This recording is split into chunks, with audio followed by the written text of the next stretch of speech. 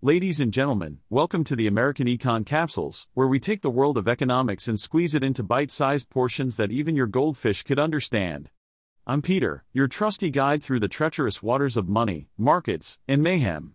So, strap in and prepare for a wild ride, because we're about to dive headfirst into the economic circus. Let's get this show on the road. The Food and Drug Administration, FDA, has given Florida the green light to import cheaper prescription drugs from Canada. Wow, what a groundbreaking move. Who would have thought that importing drugs from a neighboring country could be a solution to the exorbitant prices Americans pay for their medications? It's almost as if there's a whole world out there with different pricing structures and regulations.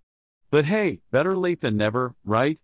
This approval is a significant step in the ongoing battle to rein in drug costs in the U.S. Americans have been getting robbed blind by pharmaceutical companies for years, and it's about time someone did something about it. Patients in the U.S. pay way more for drugs than their counterparts in Canada and other countries. It's like we're living in some sort of alternate reality where the laws of economics don't apply. The FDA's approval of Florida's plan could open up a whole new world of possibilities. Who needs retail and mail-order pharmacies when you can just import drugs from Canada? I can already see the headlines: Americans flock to Florida to buy cheap drugs from Canada, forget Disney World exists. But of course, the pharmaceutical industry is not happy about this. They're throwing a fit and claiming that importing drugs may introduce counterfeit medicines and harm patients. Oh, the irony. The same industry that jacks up prices and engages in all sorts of shady practices is suddenly concerned about patient safety. Give me a break. Pharmaceutical Research and Manufacturers of America, the industry's biggest lobbying group, called the FDA's approval reckless and is considering all options to prevent this policy from harming patients. Yes, because God forbid Americans have access to affordable medication. It's much better for them to suffer and go bankrupt trying to pay for their prescriptions.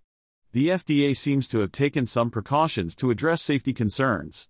Florida will have to provide detailed information about the drugs it plans to import, ensure they're not counterfeit or ineffective, and relabel them to meet FDA standards. The state will also have to submit quarterly reports on cost savings and potential safety issues.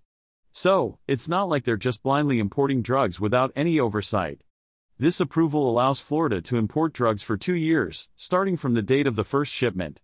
It will be interesting to see how this plays out and whether other states will follow suit. Maybe we'll have a nationwide Canadian drug shopping spree in the near future. In the end, it's all about striking a balance between cost savings and patient safety.